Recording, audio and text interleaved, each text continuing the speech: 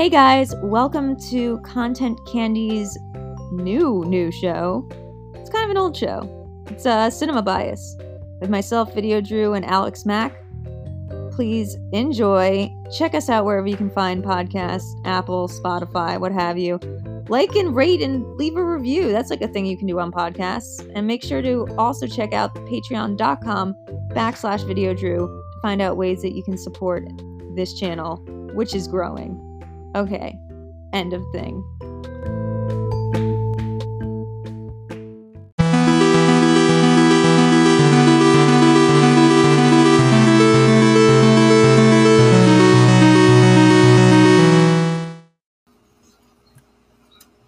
I'm live? Yeah, I'm live. Hey guys, welcome to Cinema Bias. This is not even a new show. This is an already existing show. This is an old show. This is the oldest show on the internet. This is a rerun you're watching right now. We already live. Recorded this. No, it's not. It is live. Hi Adelia. Actually, yeah, absolutely, Adelia. You check out. You should go rest. Yes, this is a show hosted by me and Alex Mack, who is over there. Over this side, and then also tonight we have joining with us Lon Harris. It's me. And also a very special guest, Zipper. He's below. No, it's you. It's you. There you go. So this is a show where we this guy. Look at him. We're so helpful with pointing everywhere. Like, I never get pointing right. I will tell you, I have not learned. It's not. It's terrible. My spatial reasoning is all sorts of sideways.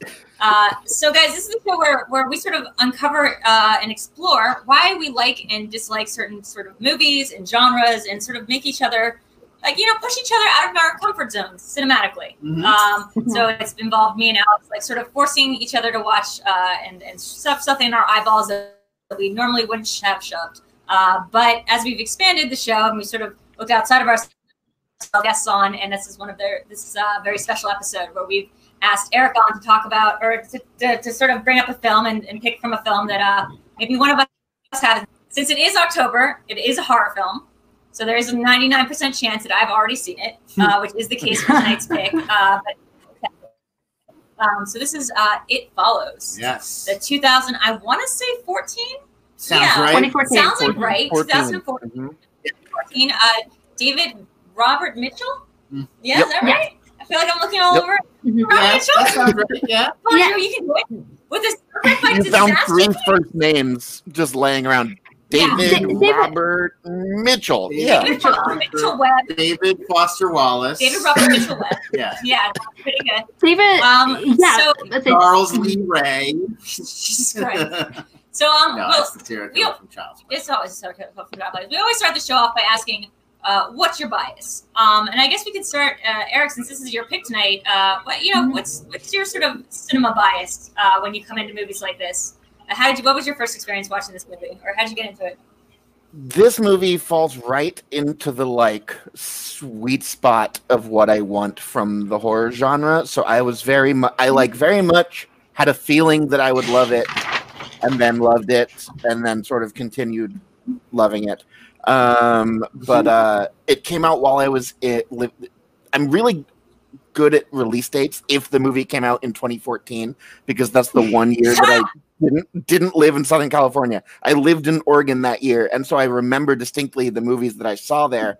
And because I didn't know anyone, so I was just seeing a lot of movies. I was seeing everything that came out because I didn't know anyone in the city. And I remember this movie came out, and I told my roommate at the time, Sydney, about the premise, and she was so freaked out by it that every time I would see her, I would just start slowly walking towards her, and she hated it. No, don't do that. Don't do that. Well, it's terrible. I was that's especially after watching this movie. How dare you? That's insulting. I do want to ask you. So you kind of mentioned the words. It's a sweet spot. When you say the sweet spot, what are the ends of that range you kind of mentioned? Yeah. What is a Venn diagram to create that sweet spot?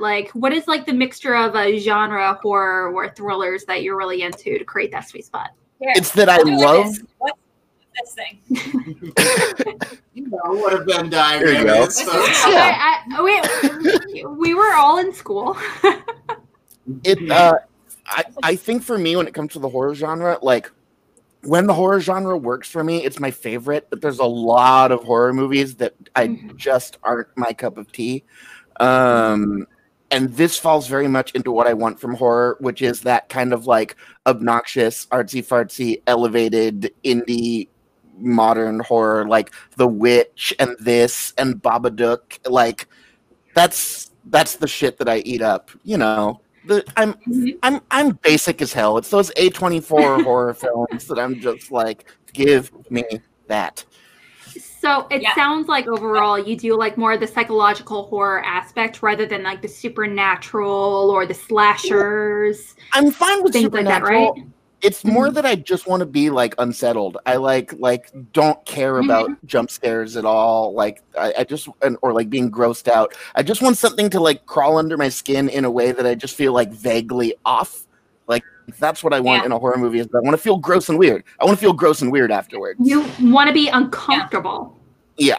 I want to feel viscerally upset, but not viscerally upset. I want to feel upset, but like not in a way that I've watched somebody's skin come off, but like in a way that I'm unsettled and like I'm gonna have a hard time sleeping and like won't be able to stop like having panic attacks about the concept as like a theoretical. To me, it's really it's a balance. Like I feel like you don't I don't necessarily want torture porn. Like I don't just want it to be brutality and violence. There's got to be something about it that is the scenario is frightening. It's tapping into something universal that's scary. It's not just oh no, look, that guy's guts are on the floor. And I think that's important. But at the same time, I think that there are some movies, and I'm not saying this is necessarily true about It Follows specifically, but I think that there are some movies where it's so much like the horror or the monster becomes so metaphorical and abstracted that it almost like is not a real source of fear anymore, that it's purely just like the idea of fear. And I think that it's really like the best movies. Well, like a Monsterland on Hulu, I think is right now my example. I actually just watched all of Monsterland, and I agree with you.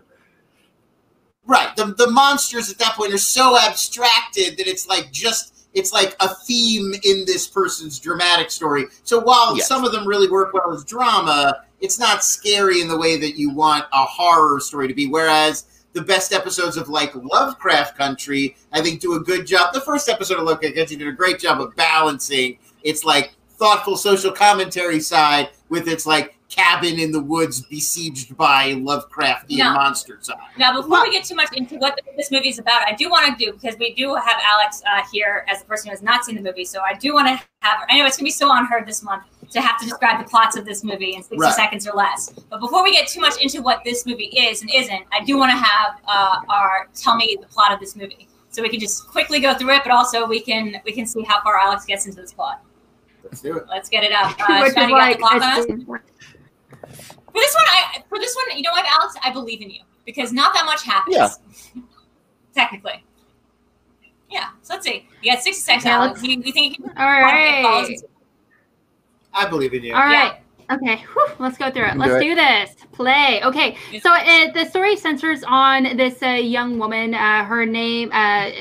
Jay or something. But anyway, she ends up having sex, I think, for the first time, and she's like, cool, this guy, awesome, whatever. And they go, and she ends up like waking up and being tied to a table, and this guy's like, you're effed. Someone's gonna follow you, and I have no idea what it is, but it cannot kill you. Just a heads up, it's always gonna follow you until you pass it on to someone else. So good luck. Bye.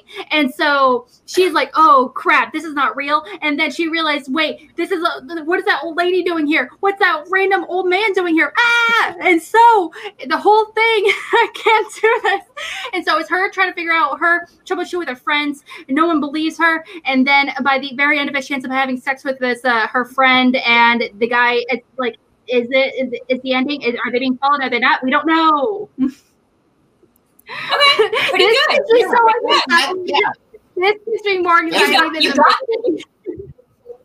Wait, that's incredible because this movie makes me so anxious to be watching it. Just a quick thing. You got a lot of that. Yeah, you got a lot of that. That's pretty good. So a quick couple things. So like Alex mentions, I don't believe this is the first time the character has sex. No, she mentions that she had slept with the neighbor in high school. Oh at wait, one okay. point. So Right. I Yeah. thought there was a Okay, line that so- says that it was her. Maybe she hasn't slept with the With that guy. boyfriend. Yeah. That guy in particular. That's what I was thinking. Yeah. My bad. So- My bad. Right. Mhm. Or yes, exactly. So just to put it like a little bit succinctly, she sleeps with a guy who then ties her to a wheelchair, and what he shows her is that there is now a creature that's going to be coming after her until she passes it on to the first person that she's going to sleep with, in which case that person will then have the monster coming after her. He establishes there are two rules. One is that it's slow, but it's like relentless. It'll just keep coming at you. So always find rooms with like multiple exits, Right. and that it can look like anybody it wants to, but it has some sort of connection to something that you feel like it has some sort of connection. Whatever It'll look helps it different get different close to you. but only you can see it. Yes. Or people that Mm-hmm. never let it get close Exactly. to you. We don't know why. We don't know how he knows not to let it get close to you, except that it's very disturbing to look at. Right. And that, and it basically is like good luck and like lets her off. Yeah. Those are the rules of having an It Follows. That's the rules of having it falls, as described by that one character who might not have the whole picture for what's Right. going on. Yeah. I mean that's kind of what it plays around with too. Is it is sort of tied into the idea of like an urban legend, or like it's a story that's being passed down. So it's a little bit like a game of telephone. Like presumably everybody who has an It Follows heard about the rules of It Follows from the previous person that they had sex with who had the It Follows. So we don't know how many generations it's gone through and how distorted the messaging has become. Right, and that's an interesting point because there won't be anybody alive left to tell it. Unless you told a friend that you didn't sleep with. Right. Yeah, we're counting on this passage of It Follows knowledge. We also forgot the one rule, which is there's only one of it. There's not how you would establish that and how you know that to be true when it can look. There's Right. Yeah. absolutely there's only one of it, whatever it may be, but it can also it can problem solve.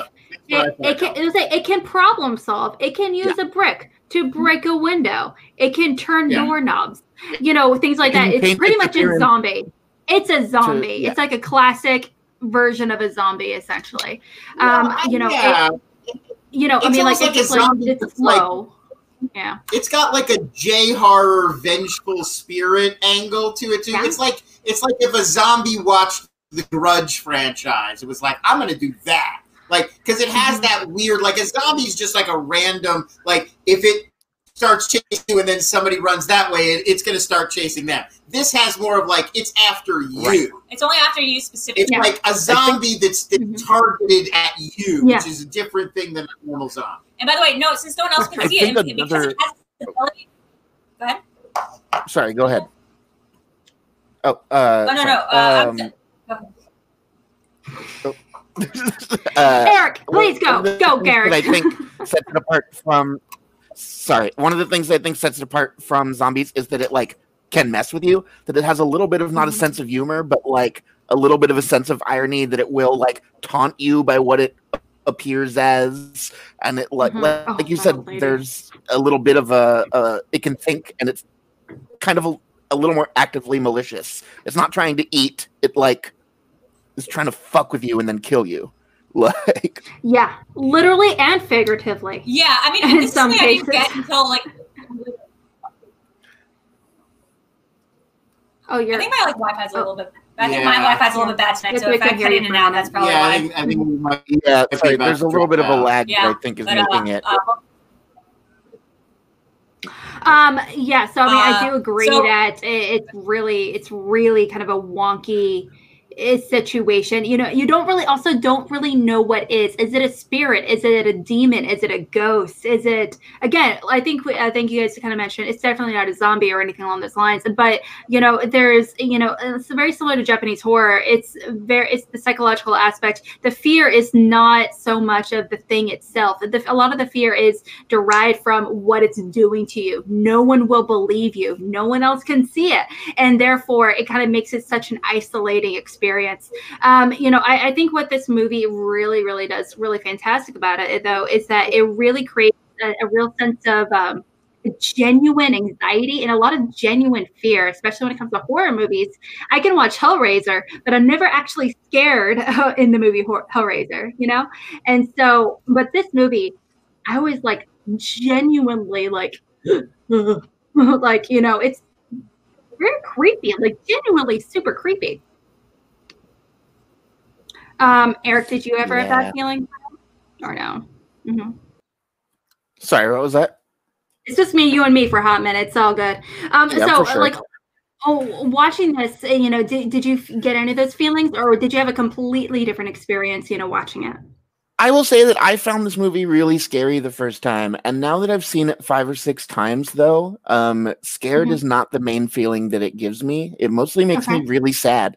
I think this movie is like incredibly melancholy and just like tragic, and it just really like it's just like when I watch this movie, like it just gives like a good sadness, like a warm sadness, but it's like I think it's just like a really kind of tragic and melancholy and beautifully sad movie. And it's still scary. But because the things that are scary about it are so existential and so overarching, it just gives me, it's more like, wow, I'm going to die someday. Wow, I'm going to have to grow up and face responsibilities. And I'm going to have to like deal with this loss, like childhood is gone and I can never go back to it. So like the things that this movie is about mostly just make me sad. I absolutely agree with you there. There is a real sense of melancholy and this real aspect of like having to grow up and face your fears, even if you really, really don't want to. It's coming. It's coming for you. It's coming, whether you like it or not. It's definitely somewhat symbolic or something. It's crazy. What? Something I thought was like really interesting. I didn't realize until the very end is that there's almost very few adults in this movie. You don't even see their faces when they do show up too. Don't. It's like they very deliberately, and then the kids hiding behind fences at the beginning of the movie. They're so few and far between. And a lot of the adults that we see throughout, I mean, there are maybe like a young adult like this guy right here, where I think he's 20, 21 years old, dating the college student, dating her. But, some of the other adults was like that neighborhood kid's mom that ends up like tackling her son. There was that guy on the roof that was like balls out, literally. There was her dad at the end using her dead dad as like a way to fuck with her. Like the way this movie treats adulthood as this like horrific thing that you're hurtling towards that you can't escape is so good. Well, it was like, with that being said, this is definitely a, more of a, there's the, when I was watching this, I felt very conflicted. Whether this is more of a traditional, because it is technically by its own definition, it is more of it has a lot of supernatural aspects. Therefore, it is technically supernatural horror. But watching it, it felt very much like a coming of age thriller. Do you agree or disagree on that?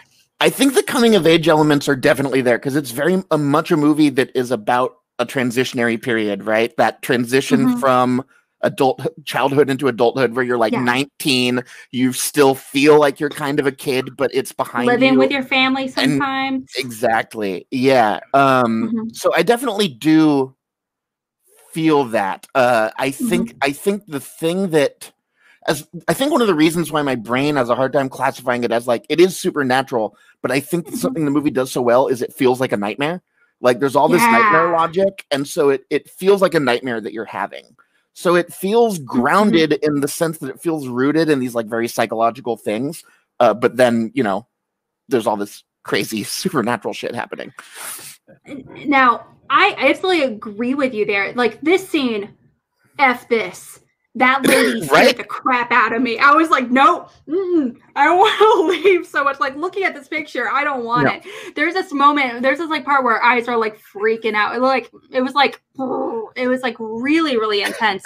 But I think it's actually really on the nose in a good way, because a lot of times, especially in movies, especially when they're trying to give you points where they're like, obviously symbolism, they really make it overt. But in this movie, it's very subtle. It's very, you only notice it maybe later on after discussing it, or maybe in your second watch. But I went back after seeing it earlier today. I went back to watch a handful of scenes because I couldn't stop thinking about this one in particular because after thinking it over, I was like, it's very clearly talking about ageism. It's very clearly where this is. It's very perfect that she chose that the old a very old woman was coming to get her right away. It was going to be her first interaction with it, whatever it is.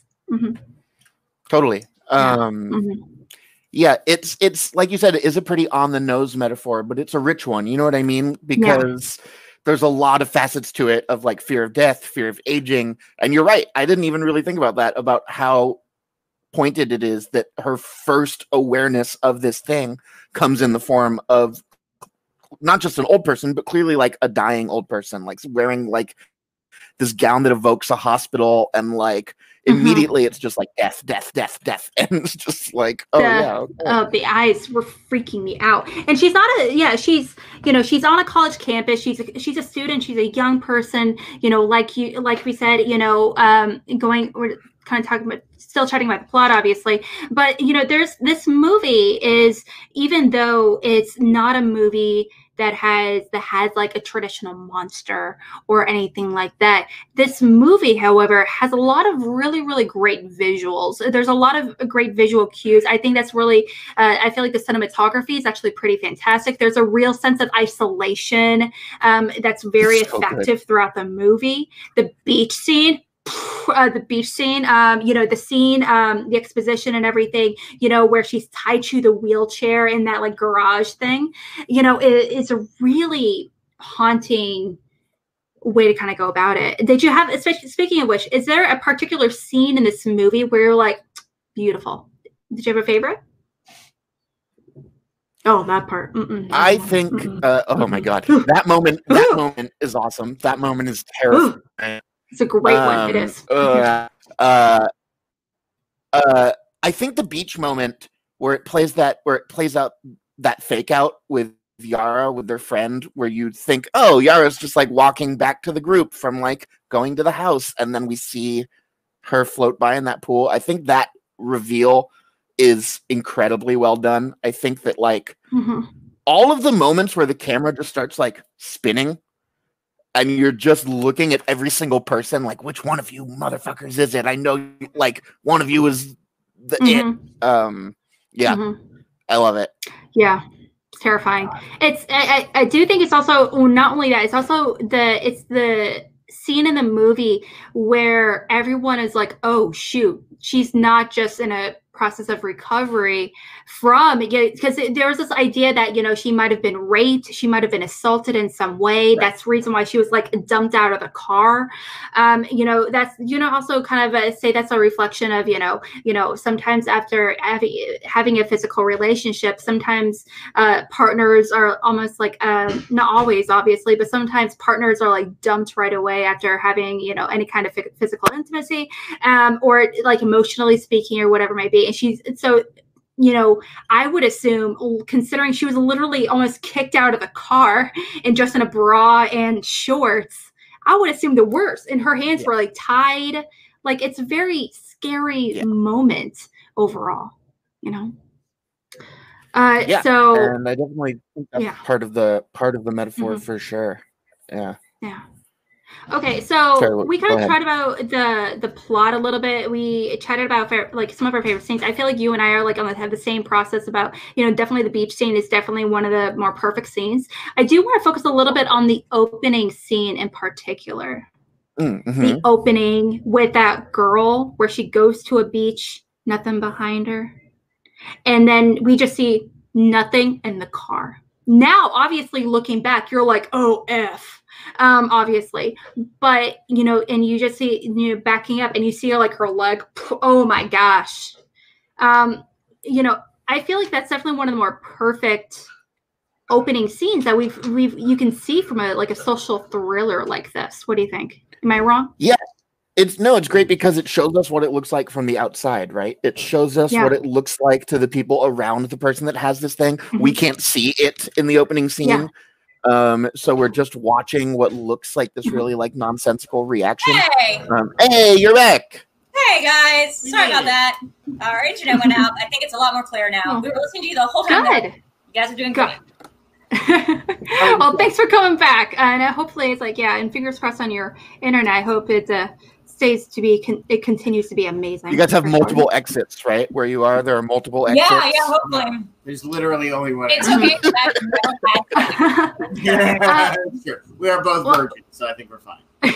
Well, we did just kind of both chat about like our favorite moments, moments in the movie, obviously, as well as the opening scene in particular. But Drew, I mean, like, what about you? What were you and Lon, I mean, in particular? Is there any particular scene that really called out to you, or is there like, or anything along those lines? I mean, of course. I mean, there's a lot I want to say about this movie, but I think it's more along the times of like along the lines of the theoretical, like how I feel about this movie as an objective whole, which has changed a lot since the first time I saw this movie in 2014. I saw it in theaters, and I thought this was like the most like brilliant thing I'd ever seen. Like the same with like you, Eric, like where I was like, this is like, I love my high horror. I love like my A24.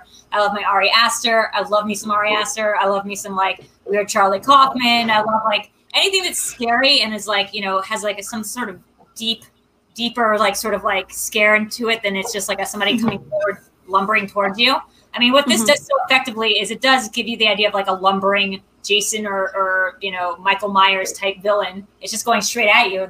That's like the twist of it, really. It can only come straight at you. That's why it takes so long to get at you. And that's why it can like look like anything. But like it does this in a really effective way. And I thought this movie was really great. Rewatching it, I actually like did not feel as strongly about it. In fact, I actually like had a lot more reservations about this movie, like on review now in 2020. And maybe it's because we've had so many great horror films. Like honestly, I think it's because we've had so many great horror films that hold together better than this movie, which is like what it is like a great premise with a very stylized execution. But in like fact, like there's no meat in the sandwich. There's like not much there. Yeah, I would love to have seen. I mean, I like the movie, but I agree. I would love to have seen a version that I think was a little bit more like worked out in terms of, okay, we've done such a good job of establishing this monster and some of the sort of rules of it and like what it means to have and it follows. And I would have loved to see more in like the third act of like having to be clever and to sort of try to outwit it or decide to like get away from it according to its nature and what they've learned, as opposed to where they sort of, I feel like, almost fumble through it just so we can get. It is a little bit treating it like a metaphor as opposed to a actual threat. So I do feel like there's more of like a straight ahead horror movie that you could do while still satisfying the thematic premise and what's interesting about it. Or like I would like to see a lot of, okay, so me and Eric were talking about this last night. Me and Eric, NerdCon, we're talking about this last night. It'd been really cool to like promote a movie, like to have a movie where you think like it's like a thriller movie where somebody's escaping with their kid from their like abusive husband or whatever, and like have it be revealed at the end of the trailer or only when seeing the movie that it's actually an It Follows situation where somebody has a kid and they're like, you know, like I want to see this world expanded on a little bit more, because there are a lot of interesting hypotheticals that this movie raises. Like, what if you had sex with someone and the person went on a boat? What if you had sex with the person they went on a plane? Like, what if, because there's only one of the monsters and it has to follow the person that you then have sex with. Right. So you can like, basically, if you get somebody and then they go on a boat and you ship them off seas, then you could essentially take care of that problem for a long enough time. Yeah, I feel like if we got to It Follows 5 or 6, they'd have to start exploring. You'd get like the Jason Takes Manhattan of the series. But I think a lot of the fear from this movie is that because you also have to get it confirmed very consistently through hypothetically, you can run for long periods of time, sure, but it's even if you pass it on to someone else, you're always gonna see it, or you are always gonna live with that fear that you know it already killed the people in front of you. It could hypothetically get to you if there's not that many people that you know created that sex train essentially. It can't face the walls, so could it? It is supernatural. It is supernatural, but we do find out by the end, like shooting it in the head seems to be at least effective to slowing it down temporarily. Where like it's might as well. That's from Night. Wrong movie. Yeah. That is not the same movie. It's very cool how I recognize that one still though is a different thing. It looks like something that could be in It Follows, but like, you know, so by the end, like let's talk about this. Having It Comes at Night almost as bad as having It Follows. Way worse. So let's talk about the final scene. Let's talk about, if we're going to talk about scenes, let's talk about that final scene in the pool, because I think that gets to a lot of the heart of what is frustrating about this movie. which isn't that the kids have a bad idea, because like they're kids. Of course, they're not going to have the best idea. They put a lot of electronic equipment surrounding the pool. And they have her get into the pool, and I guess the idea is that once the It Follows gets in the pool, they can see that splash around water because it does take up a physical, corporeal amount of space. They have a blanket they can throw over it. It can get its mass, so they can. Right. It shifts around. It shifts like stuff around in space. It can throw stuff through windows. It has a physical entity. Right. So like, if it gets in the water, then she can jump out of the water, and they can throw in electric materials, and therefore that's the rough plan is to electrocute, because they can see that it bleeds. They've shot it before, and they see that if it bleeds, they can kill it. If predator rules. We all know shooting it will get it to lie down. Your basic predator rule. Basic predator rules. So like but what happens is the thing gets in the room. It starts chucking the electronic equipment at her in the pool, which is brilliant. Like that's such like good problem solving on the side of the monster. B, it didn't seem like that's what the monster was after. It seems like its thing is to fuck you to death, right? Like, isn't that the thing? Is it needs to have sex with you? Like, no, it's almost like it's more like fuck with you, if anything. We see it have sex with a boy. Well, that's like her. Yeah, that is kind of it's kind of weird because. You know, she jumps on him and attacks him, like literally and figuratively attacks him, where she like starts like dry humping him essentially. Right. And at the beach, when you see the chick's leg pushed over backwards, it's almost implied that that's like she died through like hard sex, like through a really intense. It is. Like, I don't know if I ever made that connection, but I think that. That's reasonable. That's reasonable. Because we don't see her bleeding from anywhere else other than the leg, and so like it didn't seem like she should have been dead. Like, it's but it also seemed like with Greg, like she I strangled him, like her hands are on his neck. Yeah, maybe. I always thought it's just like a very brutal, like beating to death. Yeah, I didn't read it necessarily as sexual, but I don't know. But she has sex with the guy that she has sex with. The mom, right? Has like when she walks into the room, that's what the creature's doing. It's like having sex with him. Right. She's dry humping it. Yeah. Yeah. Mm-hmm. And there's like a liquid everywhere. It's gross. Yeah. But I'm just saying, so the creature then just starts chucking stuff into the pool, which I guess wouldn't do. I don't know what's like thing that would satisfy except killing her. And then they manage to shoot it, and they shoot it twice in the pool. She can see the blood. Yeah. So that takes care of it. Except now they're always going to walk around with the fear that it's still following them. Right. Yeah. But did they take care of it? Did they maybe just solve the problem, just inadvertently? I mean, I think it's purposefully ambiguous. Like there's a read on it that yes, but I don't know. Yeah. Well, I have a question for you guys. Yeah, I very much don't think they took care of it. I very much think that didn't. It was fine. Like it's. At the very end, I mean, the final scene, they're holding hands, walking down the sidewalk. It's kind of very much an ambiguous ending because you see someone looks like they're following them, potentially. Right. But and purposefully, like they could show you that they have an It Follows still, and they choose not to. It's like kept a little bit in question. Yeah. Could just be a guy. Maybe your It Follows is just a guy. And that's the idea. And some people illiteracy is their It Follows. Right. And I mean, I think and I think that's the idea is like the terror is even if they did solve the problem, well, they'll never fully believe it. They'll always be looking over their shoulder in case there's an It Follows. Well, wait, because I do think that's something that would be very interesting to address is that this is like we kind of mentioned, Eric and I earlier, is that feels very much like a coming of age horror thriller kind of situation, psychological horror, obviously. Right. However, this is coming of age. They're young people, they're like anywhere. They look like, some of them look like, what's his name? The boy. He looks like he's a senior in high school. He looks very young. She's in college. Right. That's true. They're very young in general. Thing is, okay, so if they're kids, and this movie they kind of avoided adults. I wonder if it would be different if adults were in the conversation. Now, I wonder if hypothetically it attacked any of us. How would we battle it per se? Eric, I don't want to say if you were in this situation, but how would you find a way to identify it, or how would you try to run from it hypothetically if you were victim to it? I'm actually I'm glad you asked me that because I think that this hypothetical is the movie's biggest strength and weakness. Yes. Because I think that it is so immediately appealing that as soon as people hear the idea of this movie, they're like, oh, you know what I would do is I would get on a boat and this is how I would do it. And the hypothetical is so fun that the fact that the movie isn't really interested in that to a lot of people, they're like, what the fuck? I wanted to see them trying to outthink this situation Whereas like, this is going to sound obnoxious, but to me, that's the thing I like about it, is that it has that dream logic, that it doesn't get hung up on the logistics. But it adds like a thing that's separate from the movie. It's a really fun hypothetical to think about, because the thing is, if I were to like move to Italy and this thing is always walking across the bottom of the ocean, I feel like the longer I go without having to directly worry about it, the more likely it's going to be that when it does catch up to me, it gets me, right? Yeah. Because if I go somewhere where it takes a year from now, I'm not going to be thinking about it every day. I'm not going to be looking at every single person being like, are you in It Follows? I'm just going to be living my life in Italy, and then one day the person next to me on the street is going to beat me to death, right?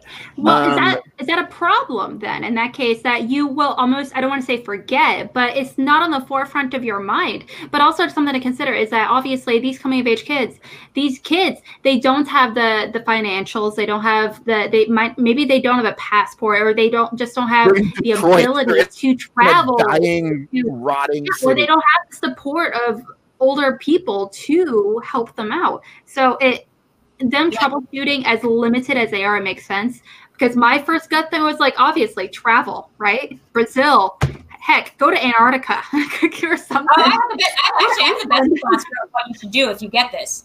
I do. I figured out the solution for what happens if you get It Follows. You have sex with somebody who's in the army, like actively deployed in the army. And what you do is like, because A, this thing can be killed, or at least stopped for momentarily with bullets, and B, because the thing can't phase through stuff. To get into an army military base, you have to do a lot more than break a window. Like you have to like. I'm aware. I've lived on them.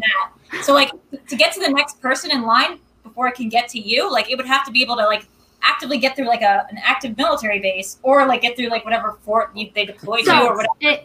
It sounds like not only have sex with someone in the military, but also make sure that they do live on the base, because not everyone that's in the military actually lives on the base. But they're also good with guns, and they can like shoot them. That's not a given, though. I know many people that are in the military, and they're horrible with guns. They do okay, but for Alex, yeah, sure. But like, I think Lon's point here about it's helpful if you're a lady who gets in It Follows. A man who gets in It Follows, you gotta seduce a lady who lives on a military base. A woman, it's a little easier to find a willing participant. Yeah, that's even mentioned in the movies, where he says it should be easier for you. You're a girl.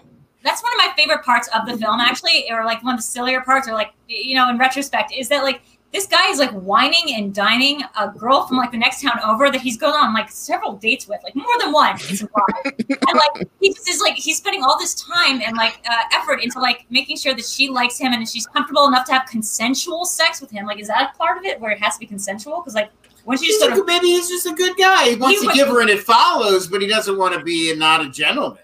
I mean, like, it sound like a way to like seduce. Like he has enough time to do that. He's not afraid of things coming after him. Like, you know, like what is he doing? He's clearly concerned. Listen, consent is important. With the lady in the yellow dress, but you don't hear.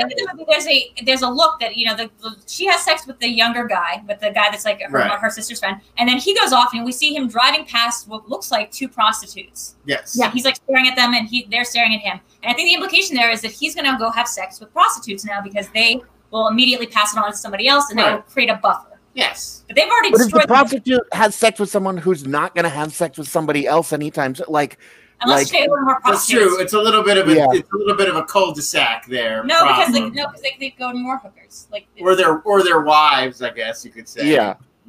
Yeah, but once the farther the chain gets from you, the less knowledge you have of being able to like track it and do the math. Yeah, there's not a lot of contact tracing going on in the world. Yeah, it's definitely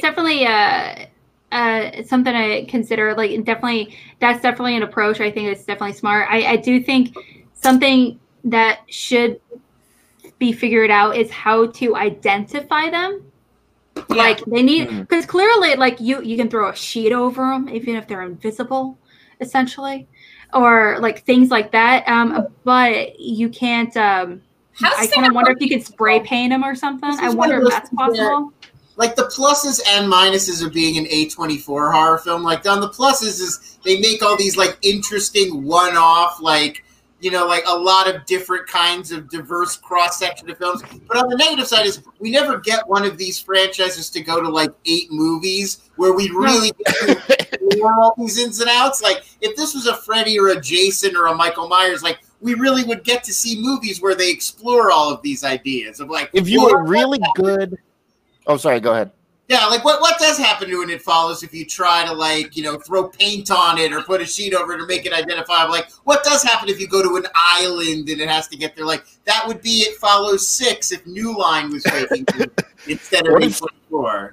What if someone gets an It Follows who's really good at math, right? And then you just figure out the speed that it moves at, and you pick 2 points that are the exact distance from each other, that if you travel between them every 2 days or whatever, you're just always going to pass by this thing and be like, bye. Here's what I think. I think Dimension Films needs to come back, and I think they need to buy the rights to It Follows and just pump one out a year. I think what you do is you put the It Follows in a cube, like in the cube from Cube, and just like leave it there. Like, seriously, you just keep it in a cube, and like if it can't get out, then it can't hurt you. And this just is I mean, imagine like that's how It Follows 8 would open. It's like scientists and they have the It Follows in the lab and they're studying it, and then like one of them has sex with it and it gets out. Do you think that you have sex with it? Do you think that's how patient zero I'm got saying, it? That's Do you what think it got fucked? This is how It Follows 8. I'm like, somebody has sex with It Follows, and I'm like, wait, they have sex with it, and I'm like, yes.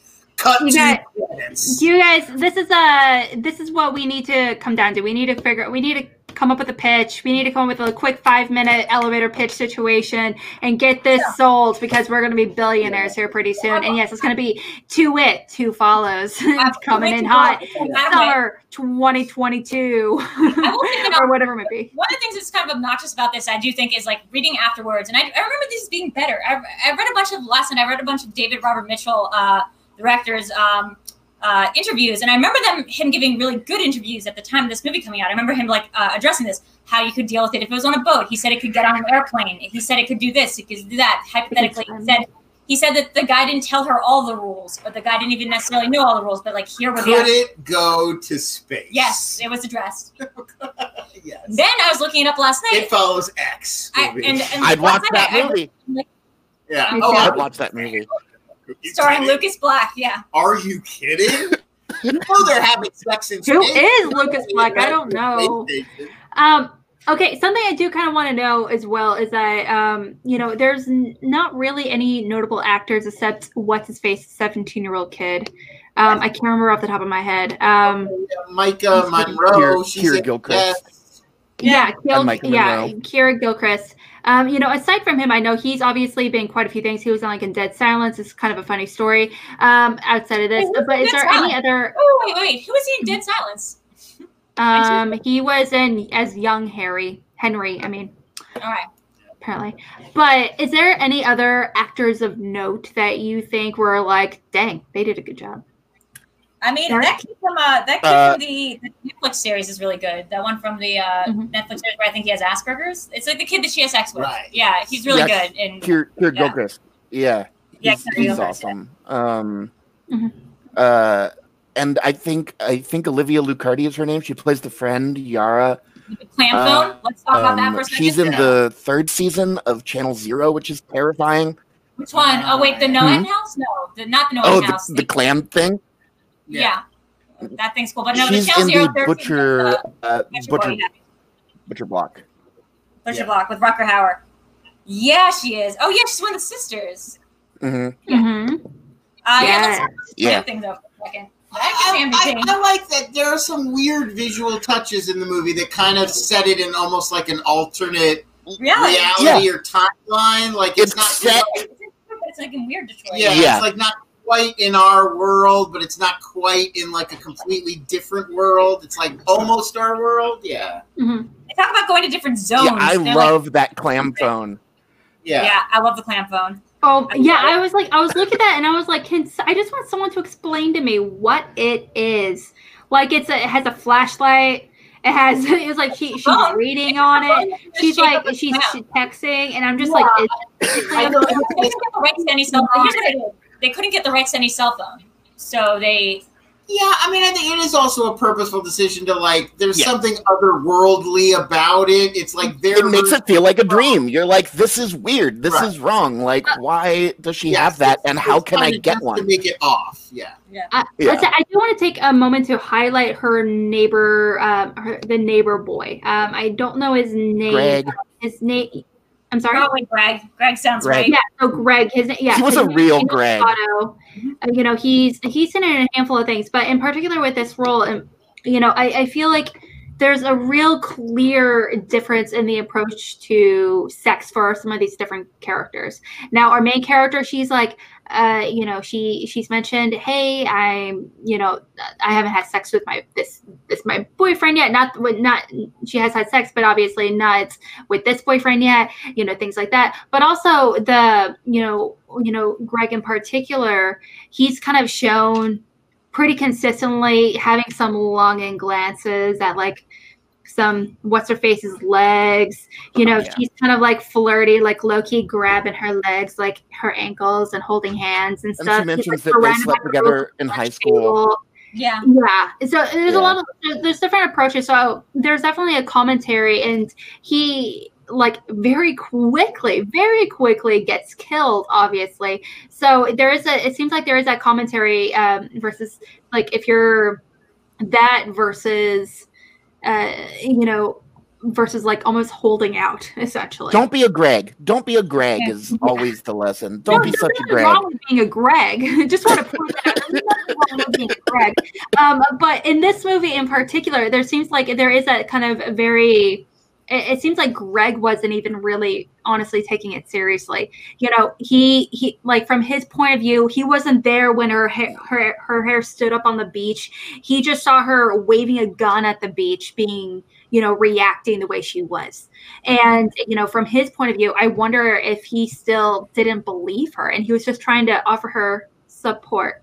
No, and he saw the door get kicked in. He definitely saw the door get kicked in. But he didn't. But he didn't really say. Yeah, but he justifies it as like, I don't know, something happened, but it wasn't that. I don't think that he doesn't take it seriously. It's more that he's had no evidence to anything either way. And the thing does a very clever thing, and this is how you know that there's more rules to It Follows than the one we've been given, is because it waits several days, we're being told, like between them having sex and like it showing up as his mother and breaking into the house. Like it's in remission or it's in hiding. Like it got shot at. Like maybe it needs to heal. Maybe it's like, and I don't know what the issue is, but like it waits. Maybe it's even strategic. It buys the time. I mean, just like Eric said, like maybe it's lying in wait, knowing if I show up right away, you're ready for it. If I just show up at a random time and you don't know when I'm coming for you, it's scarier. Yeah, I mean, showing up as his mother is also very interesting because as far as we've seen up until the very end of the movie where we reveal who she saw in the pool, we don't know who any of these people that it's showing up as are, except for one point it shows up as the dead girl from the beginning who she wouldn't know. Right. It shows up as his mother. So it can show up as like somebody who's alive. Yes. It could take pretty much any human form, I feel like. I think that's partly because because to break into Greg's house, it shows up as Greg, so that when people see Greg trying to get into Greg's house, although I guess the only person that could see it is Jay, but maybe that's its reasoning. Yeah, it doesn't show up as Greg. If she's across the street looking, she'll just see Greg. When it's leaving. It shows up as Greg when it's Greg leaving. First when trying to get into the house. Oh, really? I thought it was Greg when it throws the rock through the window, it's Greg as well. Yeah, and then it's Greg again when it's leaving. It's the mom only when it's inside the house, which is very interesting. Oh, wow. That's interesting. So maybe it just knows that she's watching and it's like maybe she'll get confused. Like maybe that's what it is? Yeah. Or maybe it's different to whoever is seeing it. Like maybe he sees it and she sees it as someone different. No, because he's like mom and we see it through her eyes as his mom. Oh, yeah, you're right. You're right. But, but well, okay. Who's that tall guy? Screw that tall guy, right? Screw that tall guy. Oh, Screw that tall guy. That and that random like kid with the overalls and the eyes. Oh, no, that kid felt like a traditional like horror movie moment. So we kind of chatted about some of our favorite scenes, you know, lines and all that good stuff. I do kind of want to move on to another segment of the show. So we're just going to talk about, obviously, not only does it hold up, but in particular, this movie, I know I do kind of really focus on Drew for this one in particular because it changed so much for you, seeing it at the beginning versus seeing it now. Okay, now, do you think with a lot of the themes, we talked about ageism in this movie, we talked about, how it's the director has mentioned how it's supposed to be reflective on STD, sex culture, things like that. What, at least director, that's what he said. Is there anything in particular about it? Yeah, F that kid. I don't like it. No. Nay. Is there anything about it to you that makes it not hold up? Yeah, I just think that there's just been so many other movies that have done deep horror or elevated horror. It's funny that the two phrases we use are mean the opposite things, but elevated horror, there's been so many great films since this movie has come out. There's been Get Out, there's been all the Ari Aster stuff, Hereditary, Midsommar, there's been the whole renaissance of the A24. There's been there's even been what year did Oculus come out? There's even been the Mike Flanagan stuff. There's been Oculus 2013. Doctor Sleep. There's been there's just been so many great horror movies that have played with abstract or metaphorical concepts or concepts that are not just the conventional slasher or possessed doll thing. And I think that they have done it better than just presenting a concept and then not really executing on it as well as they could have. You know what I think is interesting? The STD thing comes up all the time. And I mean, it's obvious the connection. It's rather than an illness or a virus that gets passed, it's a ghost that gets passed. But I never really, the movie doesn't feel like it's about that to me. The characters and the dilemma is speaking to the experience of an STD. It feels to me a lot more like trauma, the idea of experiencing trauma, and then even as you move away from it and you move on with your life and you meet new people and have new experiences, it clouds everything. It's it's always following you or hanging on you or showing it in different forms and in taking different shapes during the course of your life as you continue to move on. It feels like the movie's speaking more to those kinds of ideas than the STD. I think everybody got kind of caught up on the STD thing just because of the very practicality of you have sex and you get an STD and then you pass it on to someone else. Yeah. Yeah, I definitely. Can I jump on that? Yeah. Please. Yeah. Oh, sorry. Go ahead. Oh, please. No, please do. Sorry. The lag is very I'm sorry. I don't mean to interrupt. What was I going to say? Oh, yeah. I'm glad you said that, Lon, because that is the big thing with this movie that bums me out is I think a lot of people reacted to the one-sentence synopsis of the movie, which it very much sounds like it would be an STD metaphor, but I think the movie is very much not. Like you said, I think trauma tracks as a metaphor for what It Follows is. I think heartbreak tracks. I think death. I think responsibility and aging and a loss of innocence.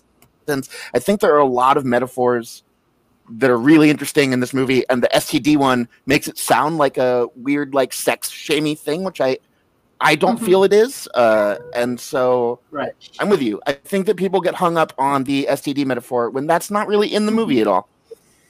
No, and I mean, I could see a movie like a horror movie where the monster or the horror in the movie reflects that feeling that you would have. That's that Cronenberg movie. Great.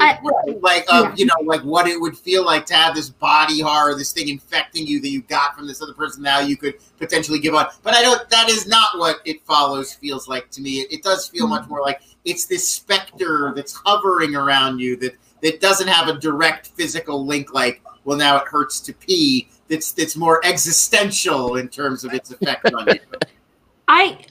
When I watch this, I absolutely agree for sure. It's more it's not just the act of sex that really made it fearful to me. It's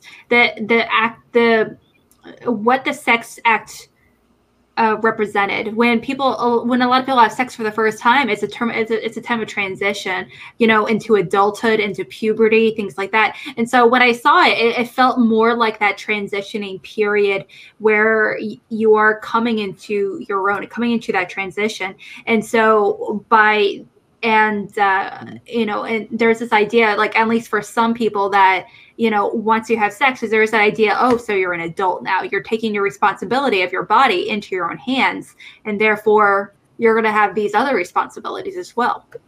So yeah, I mean, I also think it's like, well, sex is so cut up with things like trust and things like intimacy, yes. and now you're injecting that scenario with, but inherently in It Follows, it's a betrayal. It's like you're relying on the person that you're about to have sex with, their trust in you and their willingness to be intimate with you, to give them this horrible curse. Like to have sex with someone in this movie is to curse them with this vengeful spirit that will now follow. But interestingly, in the sort of criteria of like what a guy versus a girl has to do, everybody that she has sex with, and she has sex with 3 people over the course of the movie. One that gives it to her, but 2 that willingly know that this is going to be what happens, and they still like have sex with her. They still willingly have sex with her. Like they have consensual sex with her, knowing that an It Follows might occur.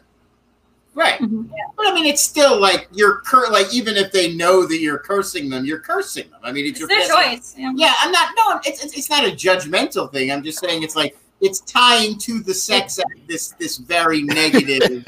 It also felt like a team aspect. Like if I'm gonna go through this horrible situation through life, I want someone that understands my situation. I want a I want a partner that recognizes that that something is out to get me to a certain extent, and sometimes that actually not only recognize it, they know exactly what it is. And obviously, this is not exactly something that you can really describe unless they experience it for themselves. So it almost feels like we're gonna get through this together. Go team. Kind of a passenger. Like it's not go through life. It's not that Chris Pratt wakes Jennifer Lawrence up and now she has to spend eternity with him on the rogue space station. It's that she can't consent in advance. That's the problem. It's like, sure, she might want to spend eternity with him, but he had to wake her up first, and now she doesn't get a choice in the matter. That's the real passenger's dilemma. Mm-hmm. How would you react if you started dating someone? If you started dating someone and they were like, "By the way, before we sleep together, this is an It Follows situation. Here's my plan. This is what you're signing up for." Just so what would your reaction be? Have an It Follows. As long as they have a plan. It's a tough thing to fit into your Tinder bio. By the way, having hard it to followed, describe. not a big deal. No biggie. No big deal. You just gotta have sex with someone else. No big deal. Well, you know what would suck if they ended up you having sex with someone else and they had like sex with someone else and somehow it circles back to you again. Oh, you mean like the person that they had sex with who has sex with someone else then has sex with you? Yeah. Why do I have sex with all these losers? Go meet some Like, and you don't know. Like, what are you gonna do? then? Never have sex? Are you just never gonna have sex again? You know? That's What's funny, actually a really 'cause in great real question life, because that then would with the probably happen all chain, the with the time. cycle, what happens if it? Because, like, you imagine, Yeah. like, people are always bouncing around between one another. Like, that probably happens all the time in the It Follows world. Whole friend groups are taken out. Yeah. This would be, again, if we got a long franchise, eventually you'd have an It Follows movie where, like, 3 or 4 It Follows would be, like, in a bar together. Like, don't you hate it when they all start having sex with each other? Follow the same That sounds like a horror movie joke. 3 Its walk into a bar. Yeah. Who's gonna walk out? Joke is none of them. No, it's a bad joke. Sorry. Okay, so I do think that this is something that's kind of interesting. I do kind of want to highlight the director just a tinge because the director, obviously, he's definitely done quite a few things. I feel bad. I just had it up right here. His name is David Robert Mitchell. This is definitely one of his more notable movies that he's been involved with. He's a writer, director. He's been involved as a producer. He wrote Under the Silver Lake, which has a serious following. There's the Myth of the American Sleepover as well. So obviously this is a very Although the movie was made in 2014, he doesn't do that many movies in general. I'm surprised, considering its immense success critically and financially speaking, that we haven't really seen more of him taking on more projects or anything like that. Am I misthinking? Am I missing something here? He's apparently got some kind of superhero-y thing. Yeah, I mean, I don't he's know. a guy that it's not, he's not In the doing works. this to get his Jurassic World, bona fides. Like, obviously, he wants to keep doing interesting stuff to Right. him that's more personal. And I really liked Under the Silver Lake. Like, obviously, it's not for everybody, and like, it's going to be a particular kind of taste, and it's not much like It Follows. Like, It Follows it's a cool movie, but it's not trying to please horror fans. Like, it's kind of expecting you to come to it and meet halfway. I think Under the Silver Lake is sort of the same thing for the mystery noir sort of genre. Mm-hmm. Yeah. So, I mean, I think they're interesting films. He's an interesting filmmaker, but yeah, he doesn't seem to be somebody who's like leaping to make mainstream things that are going to please everybody. And so it's probably a harder road to get new projects going. Mm-hmm.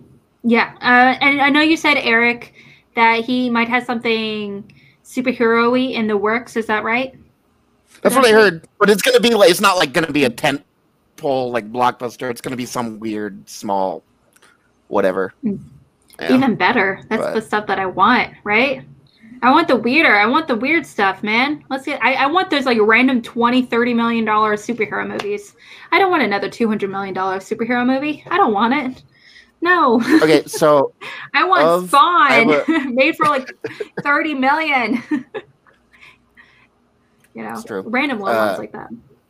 I have a question for you guys that I'd be curious to hear your answers. Of the like 4 like indie horror filmmakers that each have 2 movies out: David Robert Mitchell, Jennifer Kent, Robert Eggers, and 5 Jordan Peele. 5 who have each done Ari 2 crazy ass movies. Who's your favorite? Ari Aster. Like, what are you forgetting Ari Aster for? Wait, sorry. Repeat I said the Ari options Aster. again. I said Ari Aster. Repeat the options for me. I'm writing. Ari Aster, Jennifer Kent, David Robert Mitchell, Jordan Peele, and Eggers. Robert Eggers. Who's my pick? The Witch and the Lighthouse guy, Robert Eggers. Dan Gilroy doesn't count. Dan Gilroy. The guy who did it, Bloodsaw. Nightcrawler. Yeah, those aren't horror. Nightcrawler's not a horror movie. I disagree. Well, Under the Silver Lake isn't. No, that's true. Velvet Buzzsaw is. Velvet Buzzsaw, it's not very good. Yeah. I would definitely go. He also wrote Roman J. Israel and Kong Skull Island. Jordan Boyd Roberts. That's who you're talking about. And he also wrote Born Legacy and Real Steel. Yeah. What? He wants to do Metal Gear Solid, right? Isn't he still trying to do Metal Gear Solid? Not sure, but he did The Fall from 2006. Yeah. I don't know. Yeah, he's been in the weeds for like 3 years trying to get his Solid Snake movie. I would have to say, Drew, is your pick personally? Ari Aster? Yeah, it is. Yeah, she's a big Ari Aster. A big, huge Ari Aster head. Obsessive. Yeah. I mean, in my mind, there's no. Ari Aster does something that these movies don't. Particularly that like he deals with grief, like as a form of like horror trope, and like he explores really uncomfortable. Like he's not afraid to explore uncomfortable things, and then also just like see them play out in a very satisfying way. I think. I know a lot of people didn't love Midsommar, but I really did, and I thought Midsommar especially because they do have a director's cut. Whether or not I've seen it, another thing. But like they do, he does like want to explain what's going on in the world, like that he creates, and he is not trying to purposely obfuscate it. He's just trying to get you to like kind of confront some very uncomfortable feelings. So what he evokes in me is like very different than like what It Follows or like Get Out does, which is like come face to face with a certain kind of beyond mortality, like a certain kind of thing that we don't ever want to like look in the face of, like a certain kind of grief, a certain kind of fear. It goes beyond like fear of our own selves and goes to like more fear of losing the people that you love. So yeah, Ari Aster for me. It's kind of funny. I really, actually, I prefer Midsommar over Hereditary personally. I saw this video on YouTube though, and now I'm kind of rethinking it. It was like a low key how it was. Midsommar is also includes a lot of themes that is almost in support of the Third Reich, and I was like, what the F? And how it was like there was like a mention of like some kind of fascist book written by a Nazi or something. There was that. There was like a few drops here and there, and I'm like, I have to go back and like find it.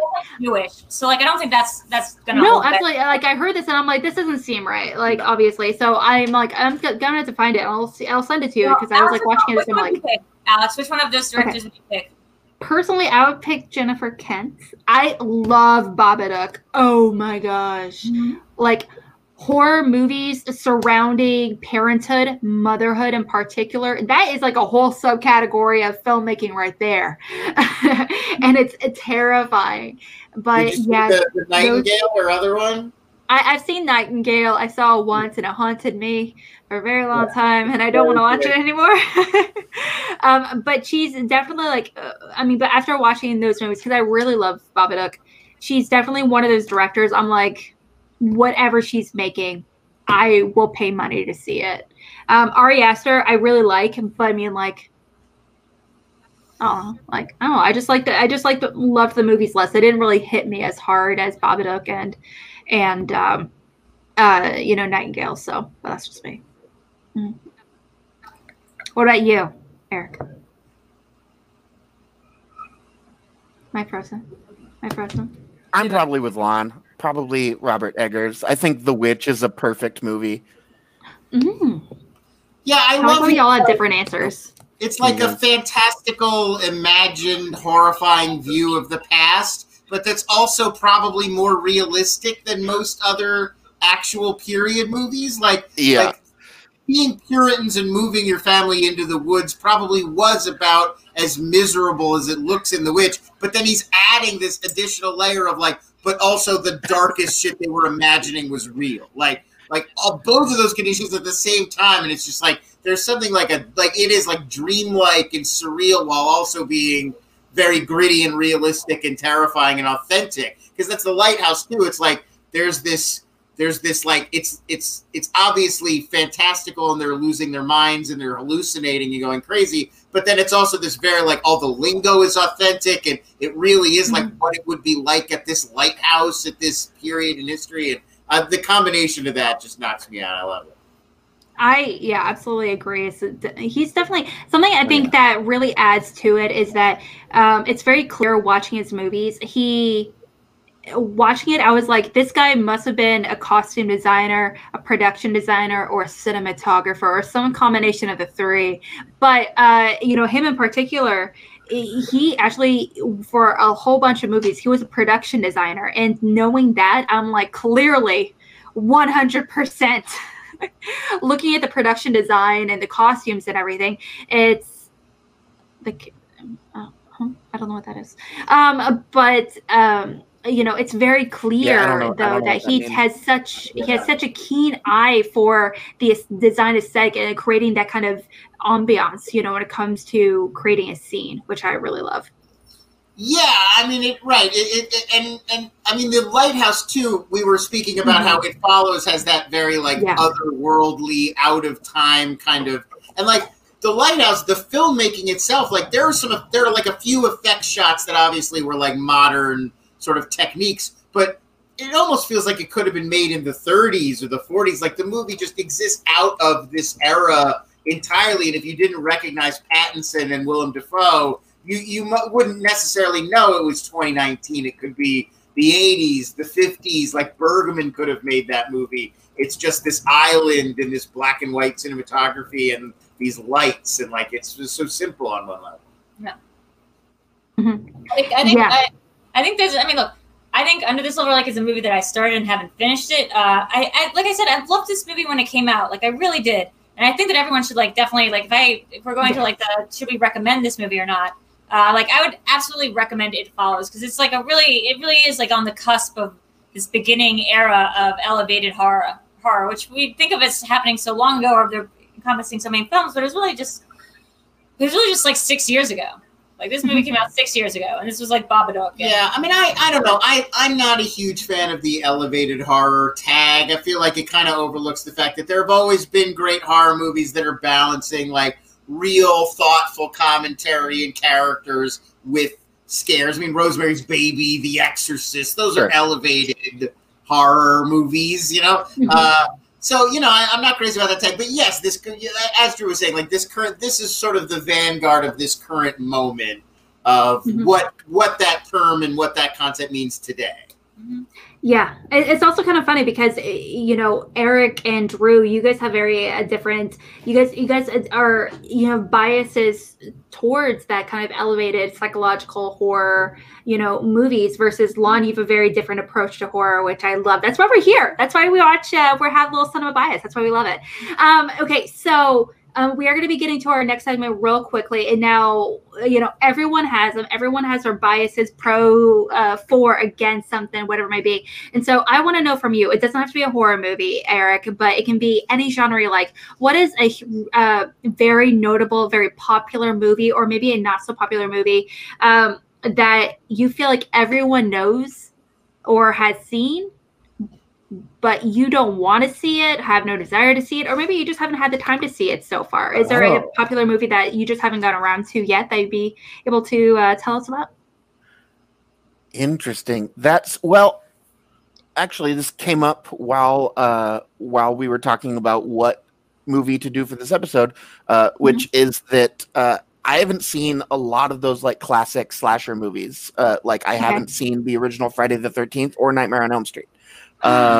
Just because slasher, like it's not. Nightmare's not slasher. I've seen the terrible remake with Jackie Earle Haley that I got dragged to. It was bad. I saw it at a dollar theater. You would probably love Nightmare on Elm Street. It's a very it's a very like transformative, like it's not a slasher. Highbrow. He's a dream guy, so he's I mean, they're considered slashers, but I agree. It's a little bit of a different twist on it. He manipulates your dreams. It's not a slasher in the same way that like Halloween is a slasher. He's dead. I mean, he's a dead person. Right. I mean, the classic like lumbering guy with a machete taking out teens. It's not quite that. He has jokes. He is murdering teens one by one. Like it has some of those. He has jokes. He does tell a lot. It sounds like some 80s horror movies in particular, right? Just in general. Yeah, I think I do have a slight bias against some of those, or just the 80s in general. I've recently realized is a huge gap for me that I've been working on. Sorry, go ahead. And I was like, overall, like, what's kind of stopped you from watching those movies? Do you think it just comes down to you just didn't really grow up with them? Do you just feel like it's just like maybe like you said, I know you said the slasher kind of movies doesn't really appeal to you all that much, but I mean, is there something about, do you have like a bias against these movies, or maybe you just have a bias for other certain genres of horror that you just prefer? That kind of made you kind of avoid this? I do feel a little like I missed them because I saw Halloween for the first time when I was like 26, and I was like, it was fine. I liked it. It was good. I like recognized why it's good, but I also recognized that if I'd seen it when I was 14, it would have been my favorite movie ever. You know what I mean? So I think that we all have those movies where we just kind of end up feeling like, I missed it. I probably wouldn't appreciate it now. I don't know. I'm sure I would like Nightmare on Elm Street, but for whatever reason, it's never been at the top of my like priorities to horror. Totally. Well, we would love to have you come back on again sometime, and we can dive into another movie next time. When the time comes, we would love to pick a movie for you to see, or maybe we'll do this again where you pick one for us. Since this was a whole lot of fun. We are going to be just going to go ahead and wrap things up over here. And oh, sorry. Go ahead. Go ahead. No, sorry. You're good. You're good. The lag is very, you are good. Keep going. Keep going. I always feel bad because I'm like, I don't know. I'm not entirely sure. Yeah. No, it was like 30 seconds ago. It's like yeah, you're good. Okay, well, we are going to be wrapping up things here in just a few minutes. Guys, everyone in the chat, thank you so much for hanging out with us. We really do appreciate it. Please like and subscribe to this video. Please leave a comment. That would be awesome. That would be so amazing if you did that.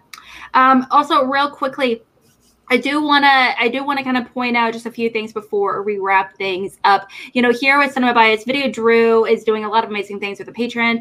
You can come up with Patreon up down there, patreon.com/videodrew. You can also check some stuff out, a bunch of stuff on the Twitters and all that good stuff. So please do check it out. I know, Drew, you're doing 1,000,001 things, aren't you, Boo-Boo?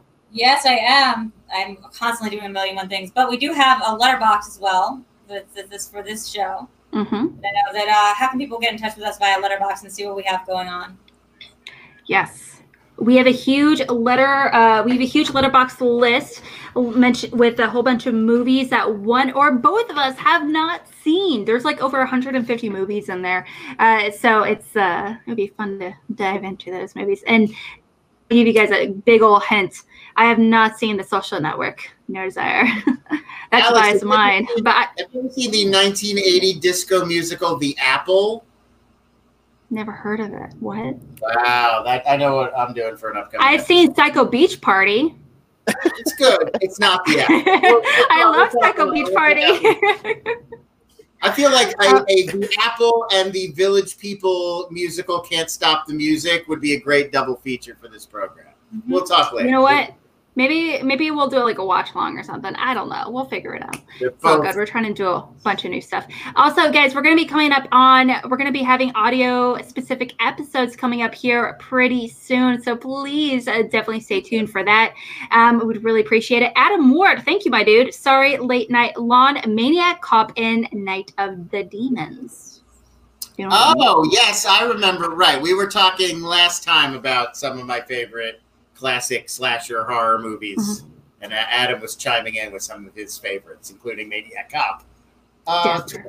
Terrific. If you haven't seen Maniac Cop, check it out. I have to check that out. That's another horror movie I've been wanting to watch, but unfortunately, I can't find it streaming anywhere. That one, I really want to watch the movie Maniac, like really bad. Yes, like that. The whole first person like horror movie is really right. That's the Elijah Wood. Yeah, the Elijah Wood. Yeah, that one or the original version from like in 1982 or whenever it was released. Right. I think both be a fun time. But guys, that is going to be it for our show tonight. Real quick, we're just going to wrap things up over here. Eric, my dude, thank you so much for coming on. You're amazing. We love you so much. Where can we find you, everything you're doing, and all that good stuff? You can find me on Letterboxd as Eric Zipper, on Twitter as Grog is here with 2 G's at the beginning. I'm part of a new comic book podcast called The New 52 and You that you should check out, and that's it. I saw that. I'm so excited to check it out. Your little intro was like, I've been just casually like bombastic about all things comics for like only 20 something years. No big deal. Whatever. Yeah, no biggie. No biggie. What's up? Lon, where can we find you? And your beautiful face, bearded, beautiful face. So kind. Twitter, find me on Twitter at LONS. That's where I update everything I'm doing. And I also have a new podcast. Hal Rudnick and I started a brand new podcast on the Starbirds Network. It's called Binge Boys. It's all about all of the streaming TV shows and movies that we're watching every week. So find that on iTunes, Spotify, wherever fine podcasts are sold. We just started it. Literally, there's one episode. We recorded episode 2 today. So keep an eye out for that. Congratulations. Oh, that's pretty awesome. Drew, my love.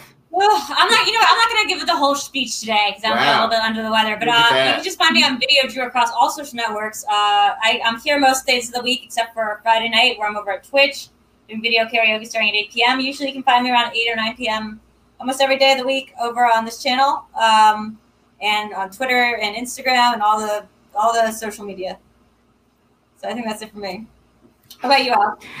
You can find me right here on Twitter at @real_AlexMack. You can also find me doing a handful of things with not only here, but over at Call to Action Podcast. Tomorrow I'm having an episode of Schmobates. It's going to be super rad, super dope if I do so myself.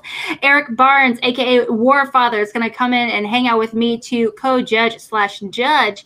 So it's going to be a real fun time, and we're going to have some really cool debates over there. And next week, we're going to have a reactor-specific Schmobate, so it's going to be so much fun. gonna get weird. Surprise. Getting weird over here. Guys, thank you so much for hanging out with us. We really appreciate it. Again, please like, subscribe, check us out on Patreon, check us out on Twitter, on all that good stuff. But you guys are awesome. See you guys. Bye. Bye.